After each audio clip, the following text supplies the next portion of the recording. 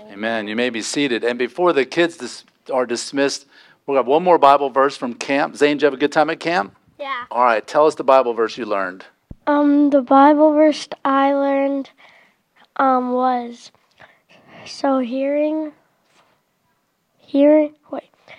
faith comes from hearing and hearing comes from the word of God. Romans 10:17. Very good. Good job. All right. You have a seat.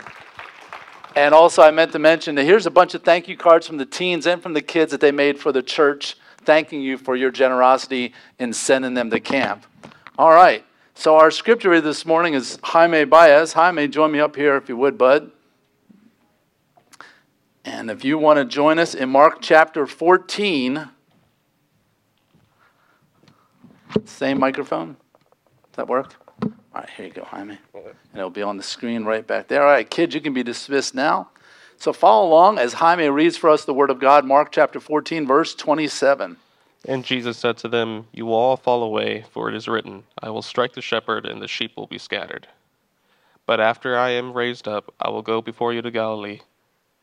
Peter said to him, "Even though they all fall away, I will not." And Jesus said to him, "Truly I tell you, this very night before the rooster crows twice, you will deny me 3 times. But he said emphatically, "If I must die with you, I will not deny you." And they all said the same. And they went to a place called Gethsemane, and he said to his disciples, "Sit here while I pray." And he took with him Peter and James and John, and began to be greatly distressed and troubled. And he said to them, "My soul is very sorrowful, even to death. Remain here and watch." And going a little farther, he fell on the ground and prayed that, if it were possible, the hour might pass from him. And he said, "Abba, Father, all things are possible for you. Remove this cup from me, yet not what I will, but what you will." And he came and found them sleeping, and he said to Peter, "Simon, are you asleep? Could you not watch 1 hour? Watch and pray that you may not enter into temptation. The spirit indeed is willing, but the flesh is weak." And again he went away and prayed, saying the same words.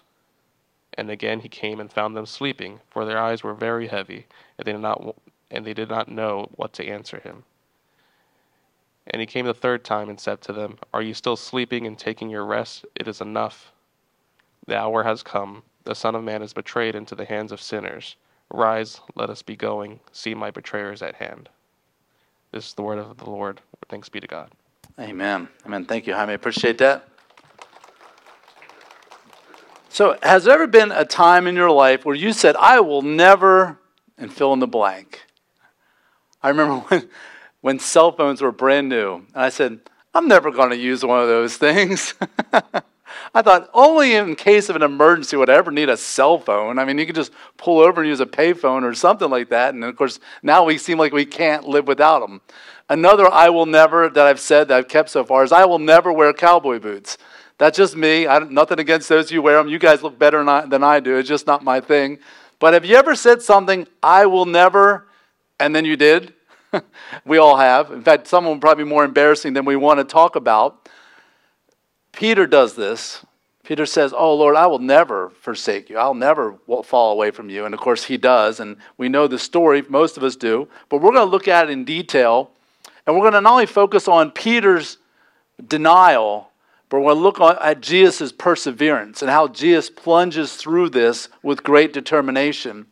And Jesus said to them, he says, "You will all fall away." How many disciples does he have? 12. How many fell away? 12. He went 12 for 12. If Jesus had predicted this and 11 out of 12 or 10 out of 12 fell away, but 1 or 2 didn't, Jesus would be wrong. But as Jesus always is, he's right. He's 100% right. And he predicts that all of them will fall away. And then he says, the reason why you're all going to fall away is because not just I'm predicting this, but the Word of God is. He says, "For it is written," and he's quoting an Old Testament passage that we'll read here in just a second. But the prophecy, the Lord Jehovah, God the Father, says, "I will strike the shepherd." Who's responsible for Jesus' death? Is it Judas? Is it the Romans? Is it the Sanhedrin and their guards? Is it Satan? Is it Pontius Pilate or Herod? They all played a role, and they're all personally responsible. But ultimately, God the Father was in total control, and he's the one that offered up his son to be killed. It wasn't some accident.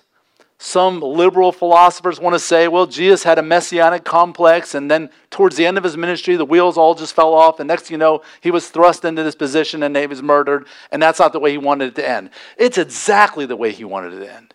He was in total control that he would be crucified on the Passover at the hour he predicted he would be crucified. Everything happened the way Jesus had foreordained before the foundations of the world. All of this went according to his plan. But everybody involved in his crucifixion is personally responsible, but it just shows that they were just pawns in this massive chess game that God the Father was orchestrating. And he says, I will strike the shepherd. The shepherd is referring to Jesus, obviously. And Jesus is a great shepherd.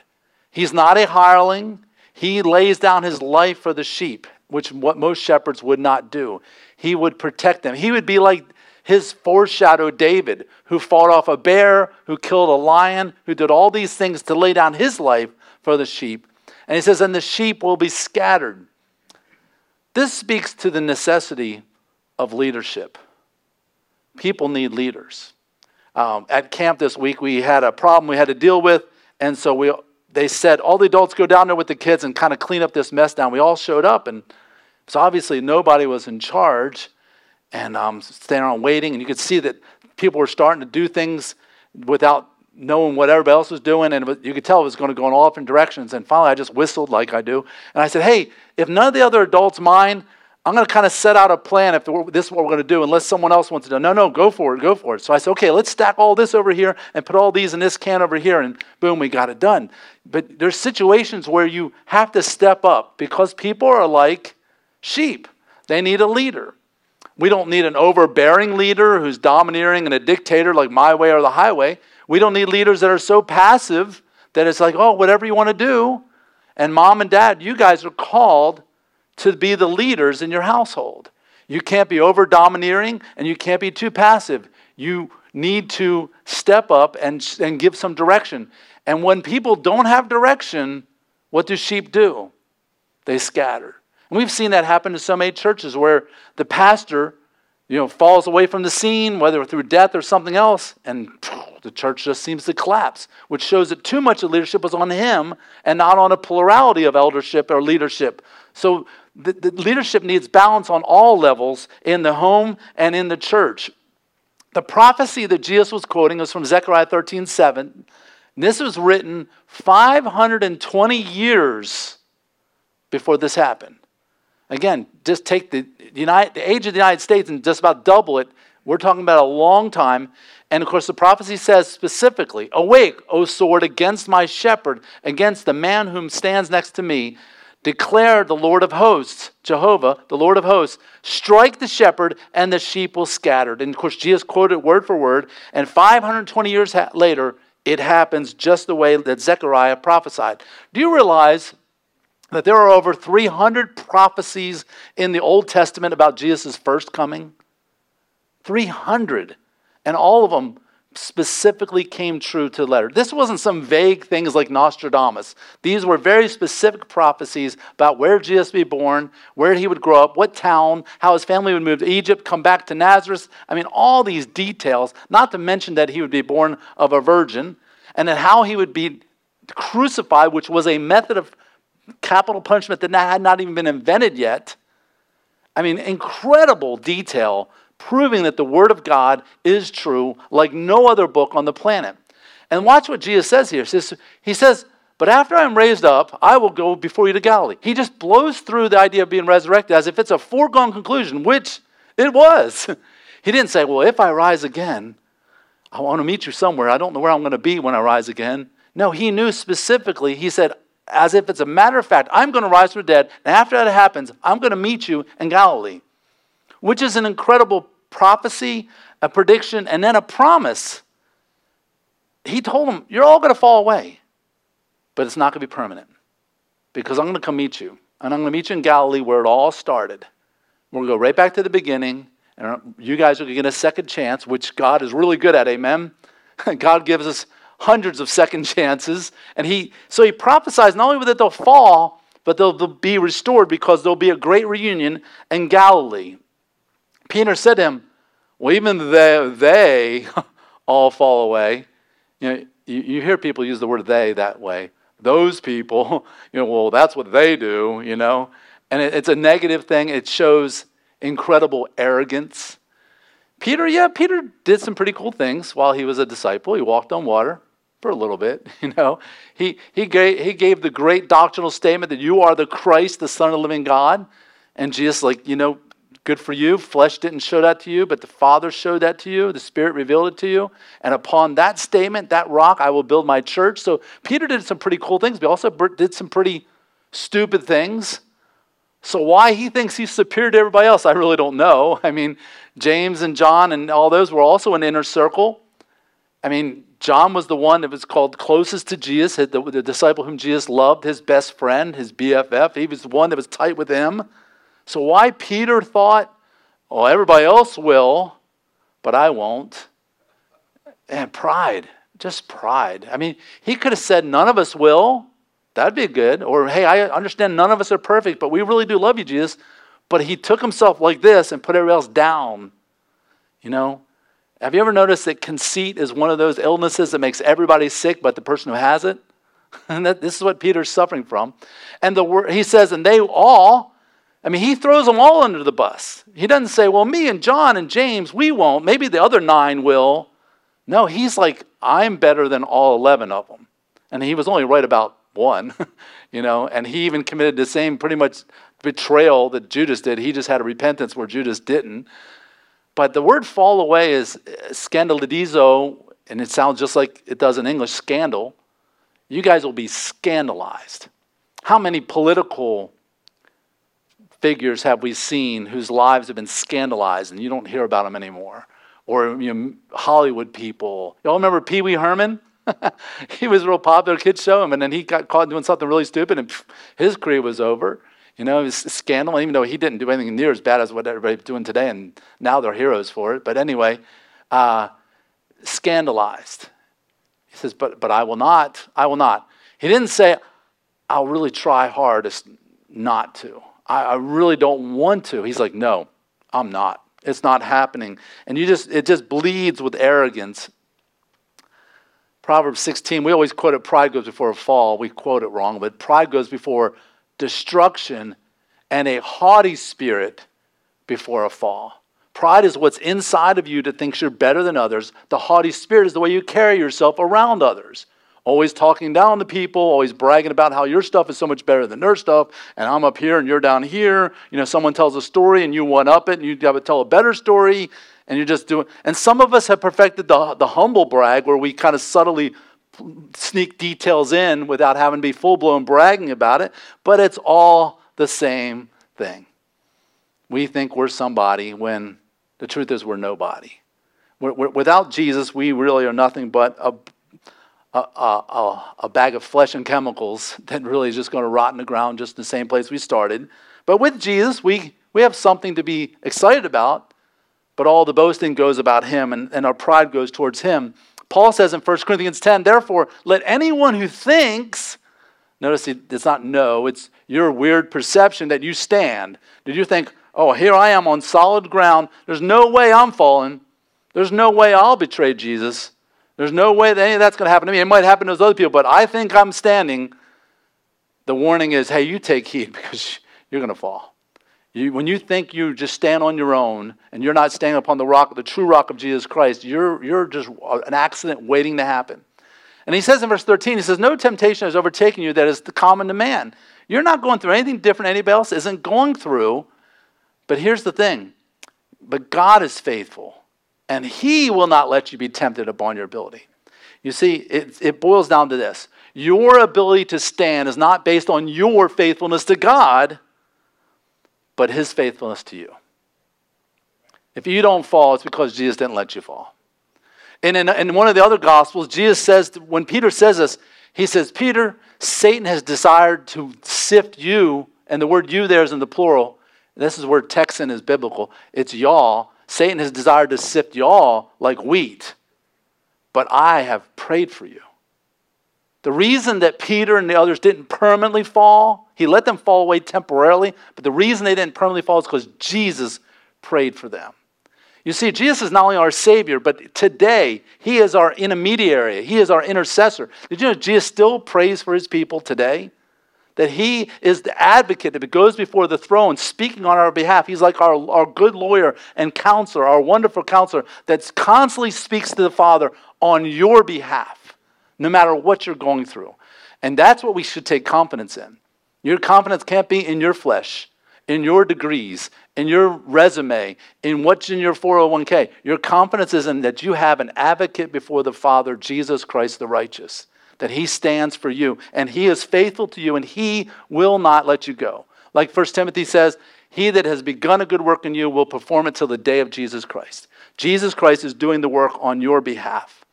So Jesus said to him, truly, I tell you this very night, I'm telling you right now, before the rooster crows twice.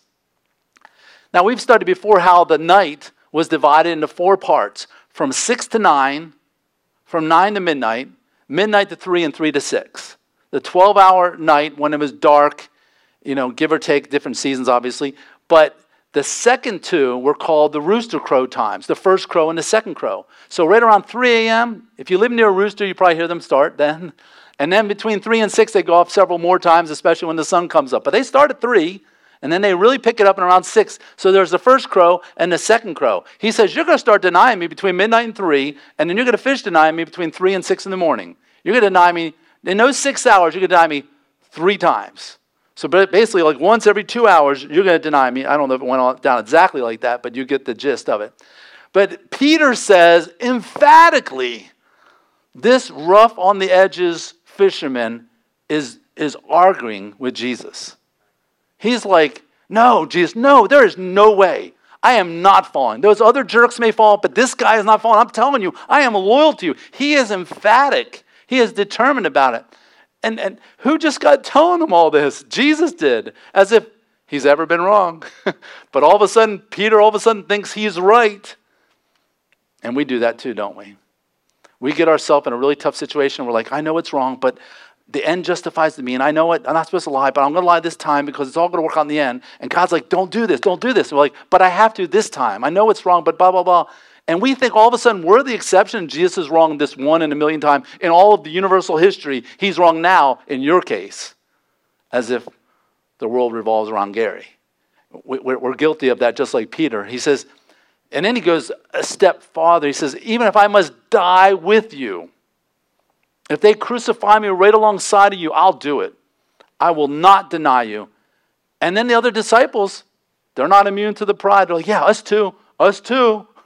We'll even die with you, Jesus. And of course, we know that there was utter failure there.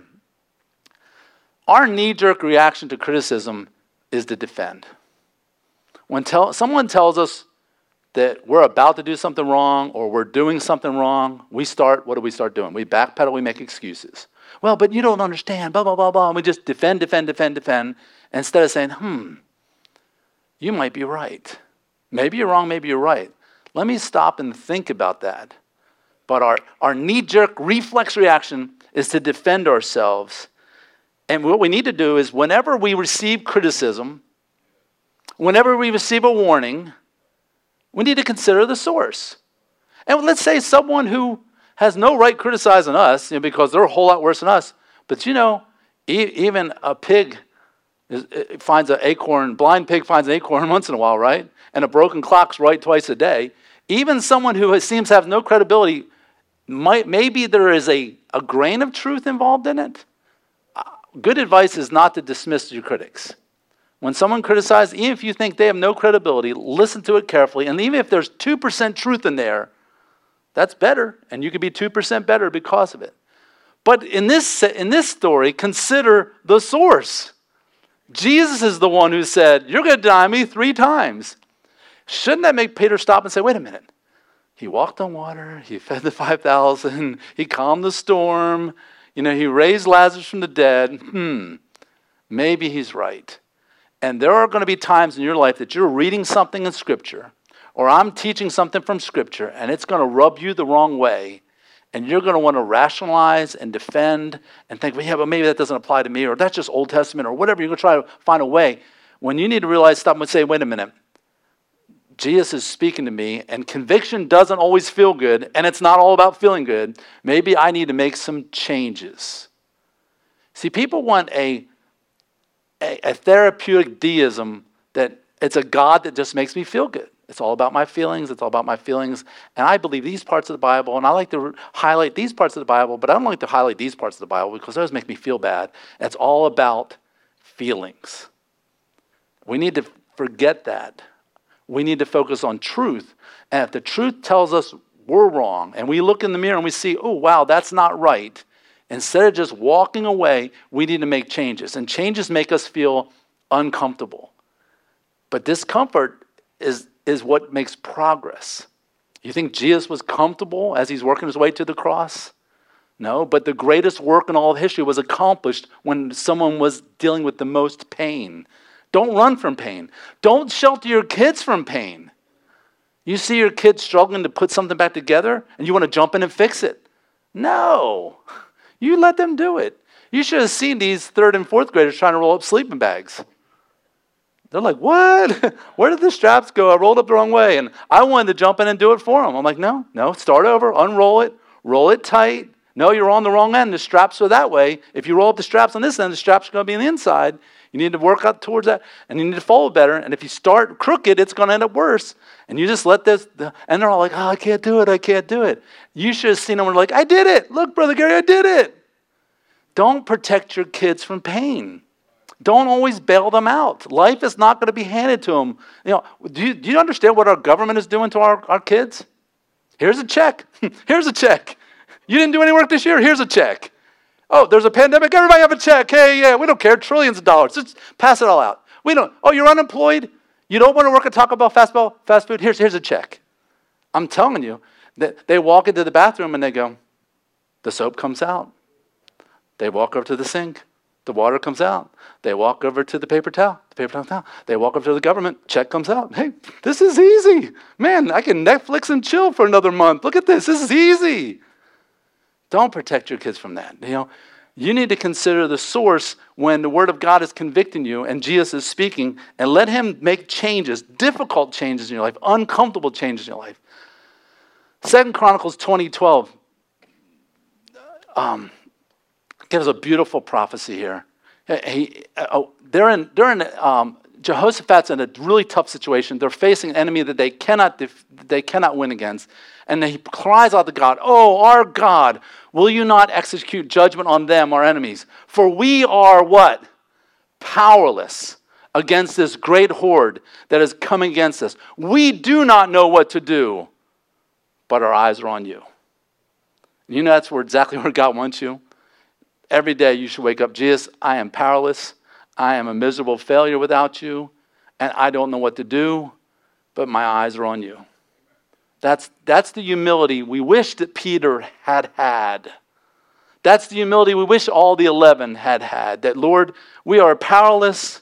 We probably will fall. We don't know what to do, but our eyes are on you, Jesus. That's the spirit that needs to invade our lives every single moment of every day.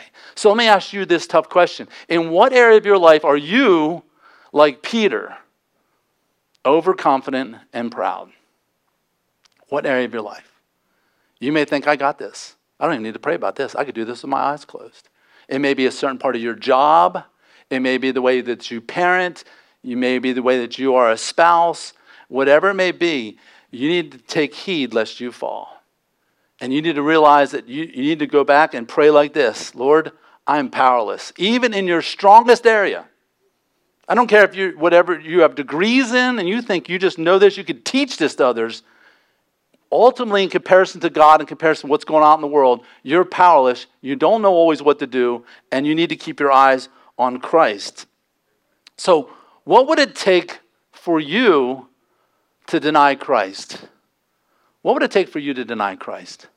Let's say at your job, maybe your job is on the line. They're like, hey, we noticed that, at lunchtime you're praying over your food and you're talking to people about God. You can't do that if you want to work here. That just needs to stop. Would you back off like Peter and act like you don't know him? Or would you say, hey, bring it. Put a pink slip in my box. I don't care. What would it take for you to deny Christ? Would it be a temptation? Would it be peer pressure? And that doesn't apply to teens, right? Would it be struggles at the job? Would it be a financial compromise? What would it take for you to deny Christ? So did Peter learn his lesson about pride from this experience? And the good answer is yes. He did learn from this. In fact, he later would write 2 epistles, 1st and 2nd Peter. And he says this. Think about Peter in the garden. I will not deny you. Then he's humbled. And then years later he writes this. God opposes the proud, but gives grace to the humble. Did Peter receive grace after he denied the Lord? You know, Jesus met him on the beach, cooked him breakfast, and said, Peter, do you love me? And how many times did he ask that question? 3 times. How many times did Peter deny the Lord? 3 times. God showed grace to him because now he was humbled. And so Peter says, you know what you need to do? You need to do what I didn't do in the garden. You need to humble yourselves, therefore, under the mighty hand of God, so that at the proper time he may exalt you. And Jesus did exalt Peter later as a great leader in the church.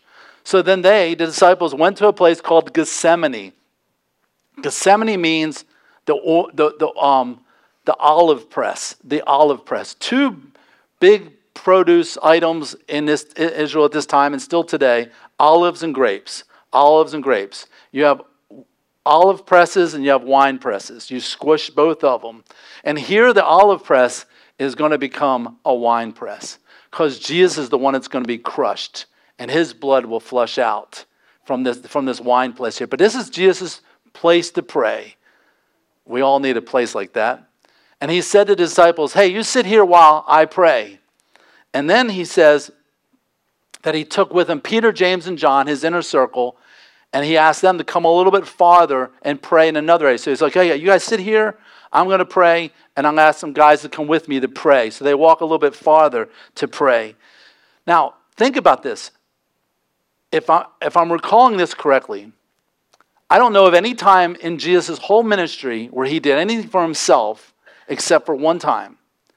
He asked the woman at the well if she would give him water. And I think that was just to open up a conversation, so I don't think ultimately it was selfish. But this is the one time that Jesus would generally say, hey guys, I need you. For 3.5 years, I've been there for you, and now I need you to be here for me. And they fail. The one time that Jesus says, I really need someone to be here with me. And they let him down. I feel like that sometimes. Do you feel like that? Where God needs me? I mean, really, ultimately, we know that God needs nothing, right? But he wants a relationship with me, but I'm too busy and I fail him. And here's the one time that Jesus says, hey, I need somebody. I'm going through a difficult time. I am stressed out like I've never been stressed out before. There's a medical condition where your body gets under such trauma that capillaries in your brain around your forehead start breaking. You actually will literally sweat drops of blood in your sweat out from around your brow. And this is a medical condition that Jesus actually experienced. Very few people experience this. That's how deeply distressed he was. And so he says, hey, I need my discipleship group. I need my group of 4. Please be with me right now. I need you more than I ever needed anyone before. And this is why we plug life groups all the time. This is what life groups are about. When life gets tough, you need to be able to sit on the couch with someone and say, hey, here's what I'm going through. And have your brothers and sisters put your hands on your shoulders and pray for you. And even if they say nothing on the way of advice, just to be there to listen. Jesus wasn't asking Peter and James and John for advice. Hey, I'm about to be crucified. What do you guys think I should do?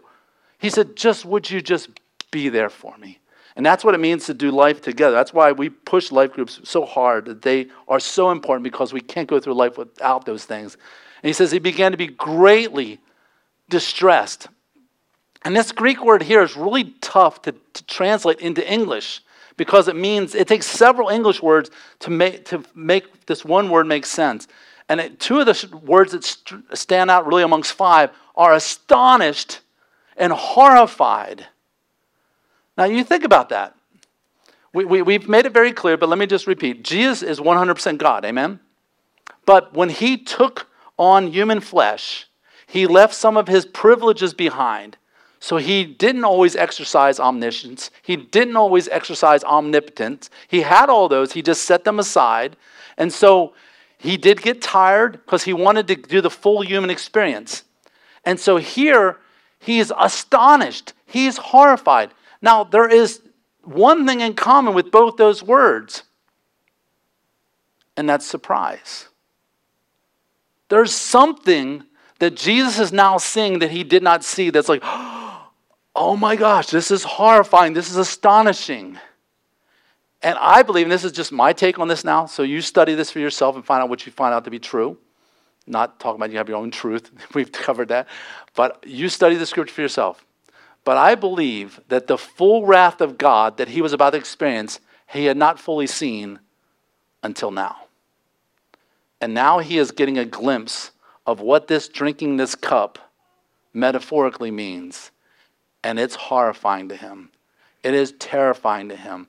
And it is so terrifying that he is now so stressed out and traumatized, he's sweating great drops of blood. The human Jesus is now about to give up. But he doesn't. He presses on. And you know, it's sad. Again, I hate to keep knocking on pictures, but he didn't look anything like this. He doesn't have perfect perm and makeup on, and his clothes are nice and white. And I almost wanted to show you the video of this, but the Passion of the Christ spells it out pretty good. He's wiped out. He's sweating profusely. He's filthy. He's dirty. He's agonizing. And I don't think he's perfect posture, praying like this with his hair, beautiful hair flowing. I think he's in the dirt on his face, if not in the fetal position before God. This is a horrifying scene for Jesus, and he's pressing through all of it. Can you think of a time in your life where you were on the floor in the fetal position crying? Asking God to give you your life back? Or keep someone alive? Jesus is going through all that times a billion right now. And again, it's not a pretty picture like it's often one Da Vinci wants to paint. He's really suffering. Even before he gets to the cross, he is suffering for you and for me. And he said to his three best friends, my soul is really sorrowful. I'm to the point where I feel like I could die right now. I know my death is hours ahead, but I feel like I could die right now. This is stressing me out so much. Would you please just remain here and watch. Just stay awake and watch with me and be with me right now. I need you. And he went a little farther. So he's left the 9 behind. He takes this 3 and he says, I need you to stay and watch. And I'm going to go a little bit farther. And then he fell on the ground. He didn't with perfect posture kneel like that. He collapsed on the ground under the weight of the sin of the world on his shoulders. It's already on him now. He collapsed on the ground and he does what we should all do when we're in difficult situations. He prayed. He prayed. What is your first response to difficult situations? To call your mom, call your best friend, start complaining, divert to a video game or an app on your phone? Or when difficult times come, is your first response to fall to the ground and say, God, I need you. I need you.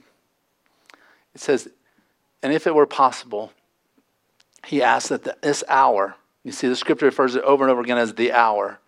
And it doesn't mean a literal 60 minutes. It talks about that moment in time.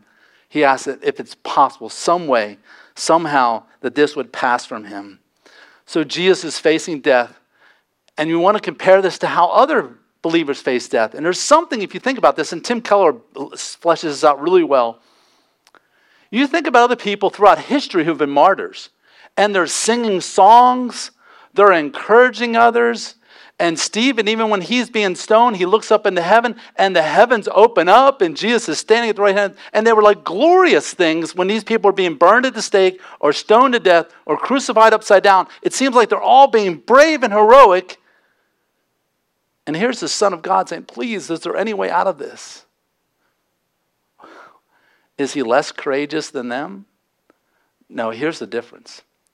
What all the martyrs had, Peter, Stephen, all the ones you read about in the Fox Book of Martyrs, What they all had was the Holy Spirit of God residing in them and a special anointing of the Holy Spirit when they're being persecuted, to where they are filled with peace that surpasses understanding because the Holy Spirit is on them. And God is with them at that time more than he's ever been with them before. And Jesus' experience is the exact opposite. The Father leaves him. All of his friends leave them. He doesn't have any of that. At this point in time, and especially on the cross, he is the loneliest man in the universe.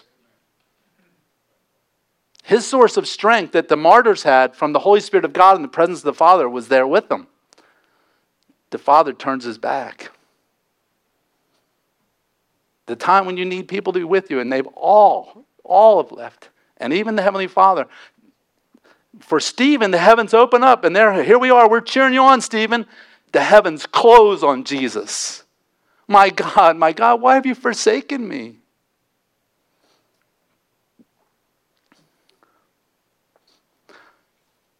Cries out, he says, Abba, Father. And we know it. What does Abba mean? Daddy. And let me even say something I learned from Tim Keller also. It's even one step more infantile than that. Daddy is what 3 and 4-year-olds say.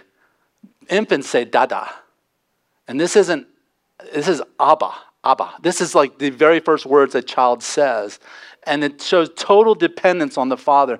And Jesus is crying out, Daddy, Dada, Father.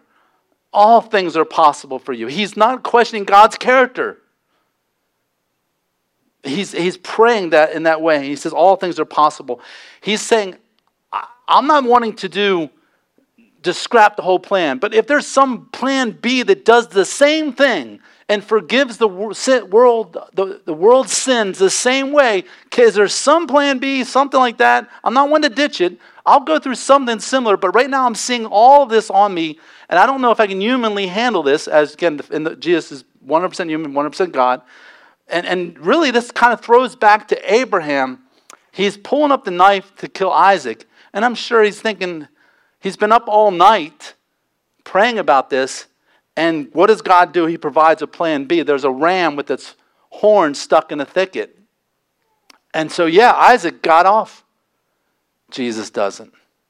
There is no ram in the thicket for Jesus. Jesus will be the lamb who will be sacrificed. And he says, if it's possible, remove this cup from me. Now, a cup was symbolic of death, a very common way that people would be executed. They'd be given a choice. You can die this way, you can be hung, whatever, or you can drink this cup of poison. And that's the way many people back in those days chose to die. And so Jesus is talking about not only the cup of death, but also the cup of why he would die. There would be God's wrath poured out on him. Psalm 75:7 talks about this cup. He says, but it is God who executes judgment. So this is a cup of taking the judgment of every person who has ever lived and every person who would ever live, which if you believe in a young earth creationist, which I do, there's approximately 36 billion people who have ever lived from Adam to today. Okay, 7.9 billion today, 8 billion before the flood, and then about 20 billion in between in history. So about 32 to 36 billion people have judged. All their sins, all of God's wrath, all of God's judgment is now going to be poured out on Christ. And this is what is horrifying him. This is what is terrifying him. This is what's making him sweat great drops of blood. And verse 8 says, for in the hand of the Lord there is a cup of foaming wine. This is the strong stuff. Okay, this is not going to be easy to drink down. And it's well mixed, and he pours it out, and all the wicked of the earth shall drain it down to the dregs. The dregs were the sediment at the bottom that was exceptionally bitter. And Jesus is not going to drink most of the cup. He's going to drink all of it, even the bitter residue at the bottom of the cup. He said, so remove this cup from me if it's possible. But then he says what should be our prayer all day, every day. Yet not what I will, but what you will. That's the way we need to live. God, I would like to do this, and this, but hey, it's not about what I want. What do you want me to do, Lord? What would you want me to do? And let me just tell you this, and kids, if you don't get anything else out of today, please get this. God always gives his best to those who leave the choice up to him. You may want to marry so-and-so because she's cute or he's good looking, But if you leave the choice up to God, someone way better will be in your life. You say, I want to do this career, but let me tell you something. But God, not my will, but yours be done. God's going to give you something way better and better for you and better for his glory, for your good and for his glory. So then, let's see. And he came and he found them, what? Sleeping. The one time in his whole life that he asked, hey, I need something for me this time. And they let him down. And he said to Peter, now who's asleep? All of them. But who gets nailed? Peter does. Why? Because he's the one that said, oh, I'm not going to fall. And he's like, hey, Peter, remember that whole talk about how you're not going to fall? Why are you asleep? And this you is in the singular. Why are you asleep? And Peter could have said, well, hey, they're all asleep too. Man, don't play that card. Everybody else is doing it. You get caught cheating in school. Well, everybody else was cheating, Mom. Not everybody else knows Jesus. Not everybody else has parents who love them and expect a whole lot more from them than these other parents may expect. You can't point the blame on everybody else. It doesn't matter if everybody else is failing in life. God's expecting you to be faithful. He says, Simon, why are you asleep? Could you not watch 1 hour? And that word watch means to be alert, to be awake. And this was a theme throughout Scripture that he said over and over again. So here's an interesting thing. I've said this at the beginning, and I've said several times. Who is Mark's primary source as Mark is writing his gospel? Peter is. Now, he had other sources, but his primary source that he's interviewing, and Peter's telling these stories, yeah, we did this. Okay, great. And then what else? Okay, great. And Mark is writing this book that's taken him years to write because he goes from rough draft to fine-tuning it, to inserting the chiasms, to making everything perfect, and the Holy Spirit's guiding the whole process, and he's checking with Peter about all these details. Mark is often called Peter's gospel, and yet it's Mark's gospel that reveals Peter's failures more than any other. Man, I believe Peter learned his lesson. Peter's like, yep, and then I denied him 3 times. Oh yeah, and then there was that time that I was walking on water and I got my eyes off Jesus and I sunk. And there was that other time that I argued with Jesus, and there's another time I did this. And Peter's saying, yep, I failed. Transparency at its best, right? Which is another evidence that the Bible's true. Because people who make up legends and myths, they paint themselves as heroes who do no wrong. The apostles said, hey, we're a bunch of jerks, and we totally blew it, but Jesus bailed us out. There's a church in Memphis, Tennessee, and they have a mission statement kind of like we do. Ours is, worship God passionately, love people genuinely, start a revolution. Pretty cool, right? This church's, I wish I could remember I know the pastor is Dane Ortland. I wish I could remember the name of the church. But anyway, their mission statement, their purpose statement is, I am a complete idiot. My future looks bright, and anyone can get in on this deal. I love that. I'm a complete idiot. My future is bright, and anyone can get on this deal. And I think that's what the disciples would all say. We were complete idiots, but our future is still bright, and anybody can get in on this deal. And it just shows the genuine transparency. And let me tell you something. Whether you're a pastor or an elder or a deacon or a nursery leader or a teacher, whatever you do, just be real. Just be transparent. Let people see all your failures, your weaknesses. You don't have to put on a facade. A lot of us have been there and done that. We've been to churches where you have to walk in and look perfect. You can't talk about your failures. No, let's just lay all the cards on the table and let the chips fall where they may, to use a weak poker analogy there. So he asked them to watch and pray. 2 things. Watch and pray. I think as Christians, we have a hard time balancing these 2. There's a lot of Christians who are really into watching. Oh, have you seen the news? Have you seen what's happening? I think this prophecy is being fulfilled. I think Jesus is coming, and they're watching and watching. Oh, there's the Antichrist. Oh, they're there, and they're watching. But they're not really spending much time praying. And there's other Christians that they pray and they're prayer warriors, but they have no clue what's going on in the world. And I think Jesus calls us to balance the 2. We need to be alert about our times and our seasons that we're living in, but we need to always respond in prayer to all of them. And those 2 things working together keep us from falling into temptation. You see, he tells them over and over again to watch and pray. But what's their temptation? How did they give in? Did Peter all of a sudden get up and run out and get drunk? Did Peter all of a sudden get out and go commit adultery? Did Peter all of a sudden go up and steal? What was Peter? Where did Peter fall into temptation? He did nothing. He slept. That's the temptation that I think most Christians face today, is just to fall asleep at the wheel. Just do nothing. Don't share your neighbor. Don't share Christ with your neighbors. Don't dare open up about the gospel at work. Don't really have a proactive position in your kid's life. Let them find their own truth. Just don't do anything. Just be passive. When Jesus is calling us to do a whole lot more. He wants us to be very proactive, to watch and to pray. But you know what? Jesus could have really reamed them out. But he says, hey, I know you were trying. Your spirit is willing. It's just your flesh is weak and you're tired. I understand. Even here, when Jesus needed them the most, and he could have really went off on them and totally justified. I mean, he went off in the temple, so we know he has that ability, right? And that wasn't sin, so don't think I'm trying to put something in there it's not. He could have tipped tables here in the garden if there were any, but he's so merciful. He says, hey, I know your spirit was willing. I know you're tired. It's basically to put my Milborn paraphrase on it. He says in verse 39, again he went away and he prayed, saying the same words. Now some people look at this and say, wait, he keeps praying the same prayer. Isn't that vain repetition? The Bible does not condemn repetition. It condemns vain repetition. So you could pray the Lord's Prayer over and over again. We tend to want to knock our Catholic friends and say, well, you keep saying, Hail Mary, full of grace, blessed art thou among women, blah, blah, blah. Well, there is a human nature that if you keep saying the same thing over and over again, it's really, really hard to mean it. But Jesus prays this 3 times, not 100 times, not 32 times. He prays it 3 times, and there's nothing wrong with that as long as each time you mean it. If you don't mean it, it's all in vain. It's a vain repetition. It's an empty repetition. So repeating prayers is not the problem.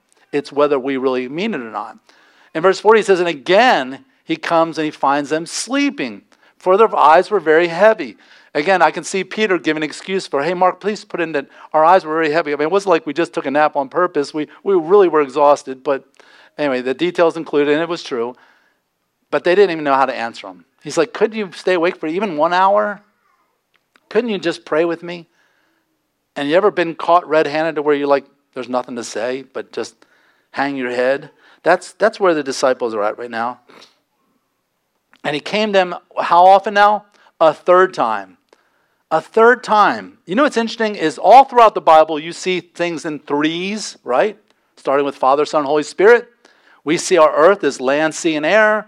We see that, space, time, and dimension. We see threes everywhere, all throughout the universe. You see them all throughout the Bible. And Mark is no exception. You see lots of threes in the Gospel of Mark. First, how many disciples did he ask to go pray with him? 3, Peter, James, and John. How many times does he ask that the cup would be removed? 3 times. How many times did the disciples fall asleep? 3 times. How many times would Peter deny him? 3 times. You see the pattern. I think we could, if we look further, we could even find even more throughout the Gospels. But he says, are you still sleeping and taking your rest? He's like, that's okay. It's enough. It's enough. And I don't think Jesus is frustrated or whatever. I mean, I'm sure there's deep disappointment that the one time in his life he needed his friends there, they would not stay awake for him. But I think he's just resolved. It's enough. What we see here in the Garden of Gethsemane is really a story about 2 gardens. We can compare this to the original garden, the Garden of Eden, and the Garden of Gethsemane, because the world is changing. The world changed dramatically in Eden. The fall took place and death passed upon how many? All men. The whole world became cursed because of the major cataclysmic events that happened in Eden. And now major profound events are going to happen here in the Garden of Gethsemane. First of all, so let's compare the 2. In each garden, there was a test of obedience, each with huge consequences. In the Garden of Eden, the test of obedience was, will you eat of the fruit or will you obey? In the Garden of Gethsemane is, will you take the easy way out or will you partake in the cross and obey? Adam was told, if you obey me, you will live. But you compare that what Jesus was told. Jesus was told, if you obey God, you will die. Do you realize Jesus is the only human being in all the history of the world that was told, if you obey me, you'll die. You won't be rewarded. You won't be blessed. You obey me, you'll be cursed. Because he was taking our curse upon himself. Adam is tempted and he selfishly fails. Jesus is tempted and he lovingly, because of his love for you and me, he perseveres and does not give in to temptation. Adam decided, not your will, but mine be done. And Jesus prayed, not mine, but your will be done. Through Adam, the curse of death passed upon all mankind. And through Jesus Christ, the blessing of eternal life is available to all mankind, to all who believe in him. And here's an interesting detail that Mark throws in. Mark 14:51, it says, and a young man, it's anonymous here. Mark knows names. There's deliberate intention when Mark gives a name and doesn't give a name. We've talked about that before. I believe, this is just my theory, and I'm not alone, I got this from other theologians, that the young man here is himself. That Mark is claiming anonymity just like John does with the disciple whom Jesus loved. I believe Mark is not trying to draw any attention to himself here. This isn't anything to brag about. It's nothing. But I think he's also just trying to leave himself out of it. I think also, like we mentioned last week, when the disciples went to find an upper room to have the Passover, and they said they're looking for a man carrying what? A jar of water. I believe that also was Mark. There's many times where I think Mark kind of slips these details in, but that's just my theory.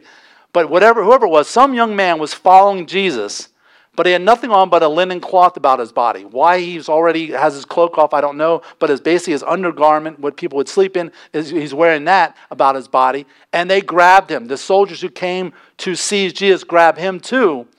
But like Joseph, he takes off that robe and he runs off naked. And it's interesting that Mark throws that detail here in this garden, and I think it's a comparison to the Garden of Eden. In Eden, Adam and Eve flee from God, naked and ashamed. And here, this young man in Gethsemane flees away from Jesus, naked and ashamed. He's ashamed of Jesus. He doesn't want to be arrested with him. He'd rather betray him and run from him, just like Adam and Eve ran from God and hid themselves when they were naked and ashamed. So he came to them the third time. He says, are you still sleeping and you're taking your rest? This was the theme. Stay awake, stay awake, stay awake. Jesus, back in chapter 13, he says, keep awake. And he says in verse 34, stay awake. Verse 35, stay awake. Verse 37, stay awake. He warned them several times before the Garden of Eden, please stay awake. And then when he gets to the garden, he asks them to stay awake. But again, how many times have all of us been warned over and over again, and we run the stoplight anyway, and we wonder why the accidents happen? And he says, it is enough. He says, the hour has come. He's been talking about this hour since the beginning of his ministry. Do you remember when he's at his first big event? He's at the wedding of Cana. And he's just attending the wedding. He's not performing the wedding. He's not involved in the wedding. But this wedding will be the scene of his first miracle. And I believe, like Tim Keller and others believe, that this whole wedding thing that Jesus is attending is like making his mind fast forward to the marriage supper of the Lamb when he will have a wedding. Because, right now he's 30-something years old. He knows that the Father's will for him not to be married, not to have kids. So his eyes are set forward a couple thousand years when he will take his bride. And as he's watching this wedding play out, and he sees the husband and the bride being united, and he's thinking, man, someday my church will be my bride. But in order to have that happen, I'm going to have to die. My hour is coming.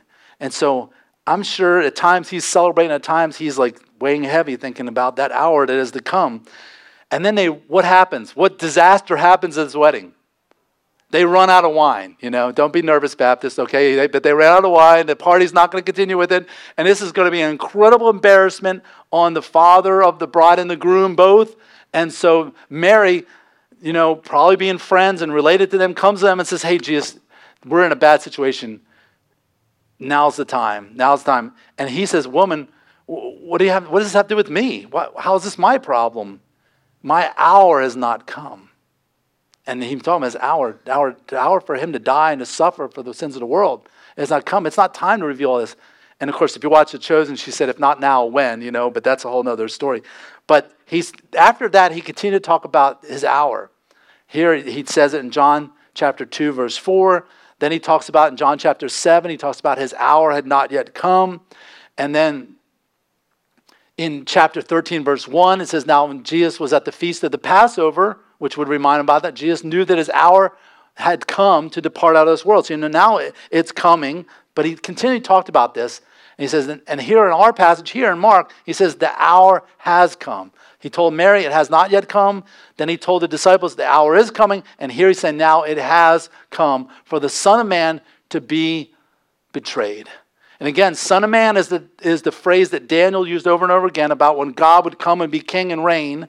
So, and where is he going to be betrayed? Into the hands of sinners. How ironic, because just a few years earlier, the Pharisees told Jesus he's the friend of prostitutes and sinners. Jesus spent his whole ministry hanging out with sinners, and now he's put into the hands of the real sinners. You thought all the tax collectors and prostitutes were the sinners. Here's the real sinners. We're all sinners, yes, but by relative standards, these are the real sinners. These are the ones who hate me, and these are the ones. But then it says he will rise. Jesus he's always teaching about his death, burial, resurrection. So Jesus goes from trembling and being so horrified that while he's sweating great drops of blood, to now he's saying, let's rise, let's go. Isn't that interesting? He went from collapsed on the ground to let's go, let's meet it head on. In fact, other gospel says he went out to meet them and says, hey, who are you looking for? And they're like, looking for Jesus of Nazareth. Said, here I am, bring it. He went. So think about that. He's collapsed on the ground. Father, please, if there's any way, take this from me. To now he's like, let's go, let's roll. And so it's interesting. What changed here? What changed here is that he spent time with his Father. He spent hours and hours and hours in prayer. And Jesus, the man, was transformed from terrified and horrified to now determined and strong. What a contrast, all because he spent time with the Father. Is there a lesson here for us? Absolutely there is. What challenges are you facing that calls for you put your own name in here, to spend time with your Heavenly Father? I think, and I'm not throwing stones because I say it too, but I think one of the most pathetic statements we ever utter as Christians is, I didn't have time to read or pray. You got time to watch the ball game. You got time to watch Netflix. You got time to watch Maury Povich. You got time to watch Oprah. You got time to play games on your phone. And when we say, I don't have time, and again, I'm not throwing stones. I'm guilty too. We make time for what we want to make time for. And so let me ask you, what challenge are you facing that calls for you to spend time with your Father? And then, what is your plan then to make it happen? It's one thing to go to church and say, yeah, Brother Gary's right. We need to spend more time with the Father. I really need to get my quiet time going. I've been really neglecting my Bible reading, my prayer time. But now what's your plan to change it? Because unless you have a plan to stop this failure, you're going to fail, and you're going to plan. I totally butchered that statement. Anyway, let me ask you here. Let's get to the root of the problem. What idol is keeping you from time with the Father? If you keep saying, I know I need to spend more time in the Bible and prayer, but you don't, I guarantee you there is something else you're worshiping that's more important than Jesus. Your idol may be sleep. Your idol may be entertainment. Your idol may be your job. You think your job just can't survive without you. I guarantee you when you die, they're not going to go bankrupt unless it's your company. Okay? And even then, someone else is going to replace that product. So what is your idol that's keeping you from spending time with the Father? Jesus, after spending time with the Father, said, okay, guys, let's get up. Let's go. Let us be going. See, my betrayer's at hand. He sees them coming. He goes out to meet them. He doesn't hide behind a tree. He doesn't say, hey, let's go the other way. He goes out and meets this problem head on. Isaiah 50 verse 5 prophesies this also. The Lord God has opened my ear, and I was not rebellious. I turned not backward. This is talking about the words of the Messiah. And look at this. He says, I gave my back to those who strike. You want to beat me? Here's my back. You want to rip my beard out? Here's my cheeks. To those who pull out my beard, I hid not my face from disgrace and from the spitting. He could have ran from all this, but he didn't. He plunged headfirst into all of this. But the Lord God helps me.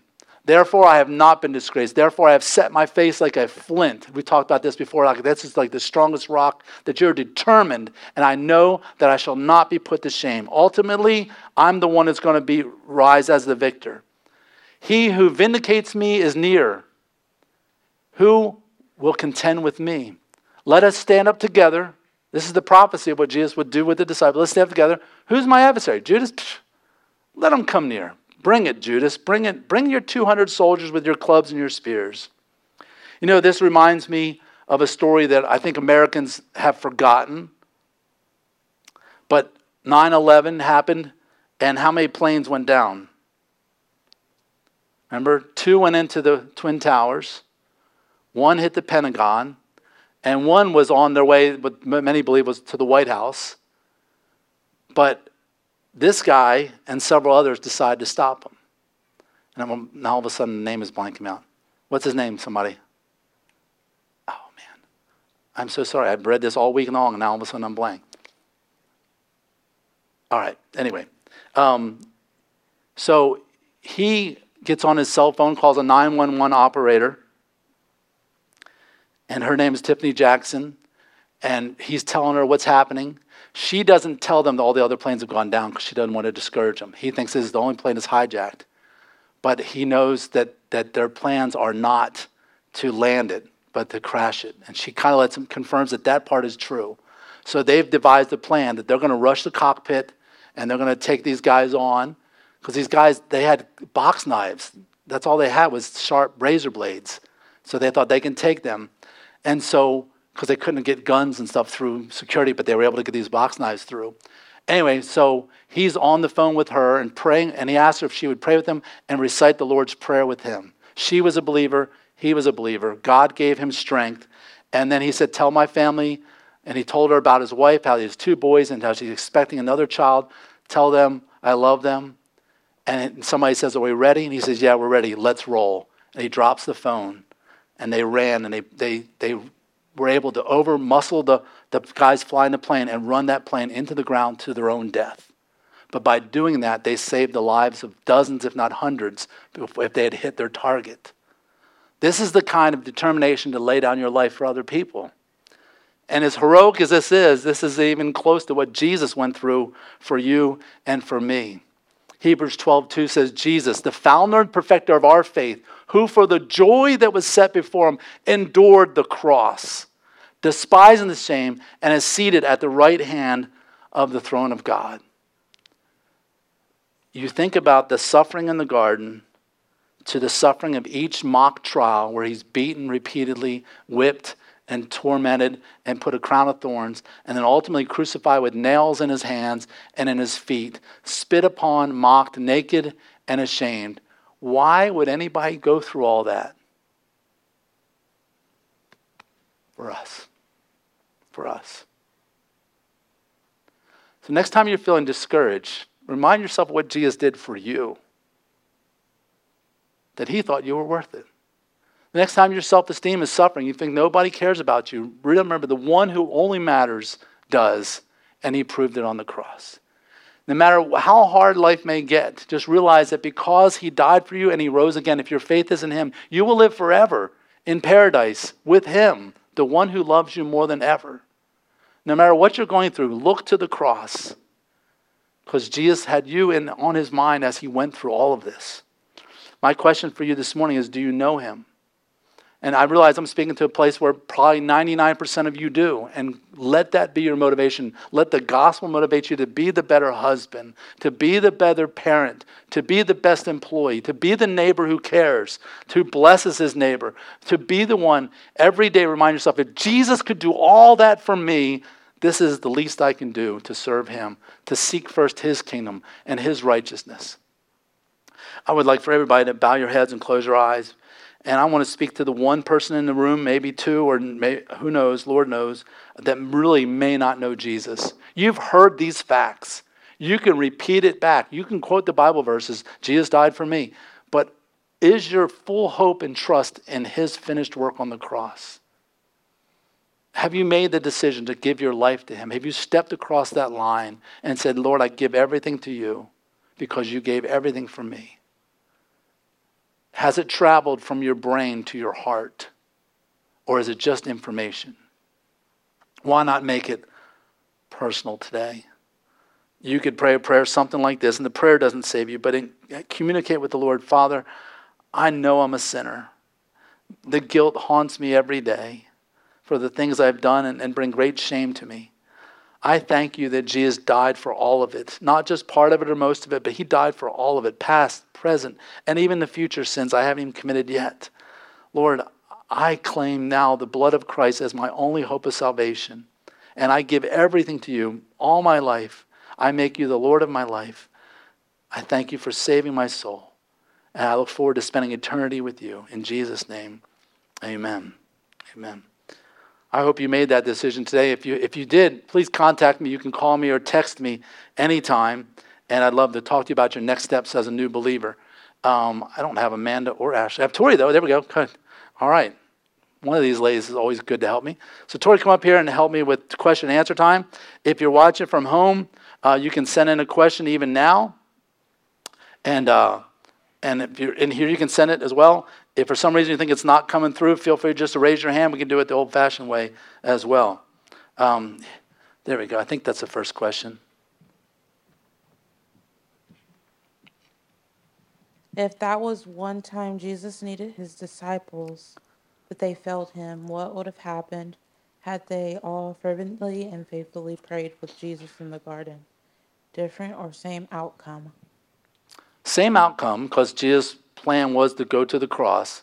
It just, he would have been comforted more in the process. You know, if you go through chemotherapy and you come out the other end a survivor, it'd be nice to go through the process with friends, but if you do it alone, the same result as you're a survivor. It just would have been nice to go through it with friends. And I think that's what Jesus was wanting, to go through it with him. But he knew that wasn't going to happen, because he's the one who knew Scripture said you'll all fall away. So, but even then, he kept warning them and asking them to watch. I think that's so they'd learn a lesson later, because then many of the apostles would write in their epistles about watch and pray. Great question. Speaking of the wedding, if his hour had not come yet, why did he go ahead and turn the water into wine? Yeah, great question there too. I don't know. I know, again, we've talked about how Jesus set aside his omniscience. So he's just praying every day, Father, whenever you want me to do the first miracle, I'm ready, I'm ready, I'm ready. But to reveal his hour, what his plans were, that's when the miracle happened there at the wedding. So I don't really know. That's a question that I don't know all the details of. I know Jesus, I don't know if he would have done the miracle if Mary hadn't asked, but God used Mary to ask him, and so he did. And Mary says these great words, whatever he asks you, do it. She tells the servants of the wedding, whatever he asks you, do it. And that's great advice for all of us today. Whatever Jesus asks us, we should do. But that'd be a great question to ask Jesus in heaven, because I wish I had a better answer for you than that. That it? Okay. Any other questions? All right, great. Let's stand. His name is Todd Beamer. Okay, cool. Oh, thank you. I'm going to read that. Todd Beamer. I don't know how I forgot that. Todd Beamer was the guy on the 9/11 that said, let's roll. Let's roll. All right, let's read this scripture together as a blessing over God's people. Numbers chapter 6, verse 24 together. The Lord bless you and keep you. The Lord make his face to shine upon you and be gracious to you. The Lord lift up his countenance upon you and give you peace. Amen. God bless you. Have a great week.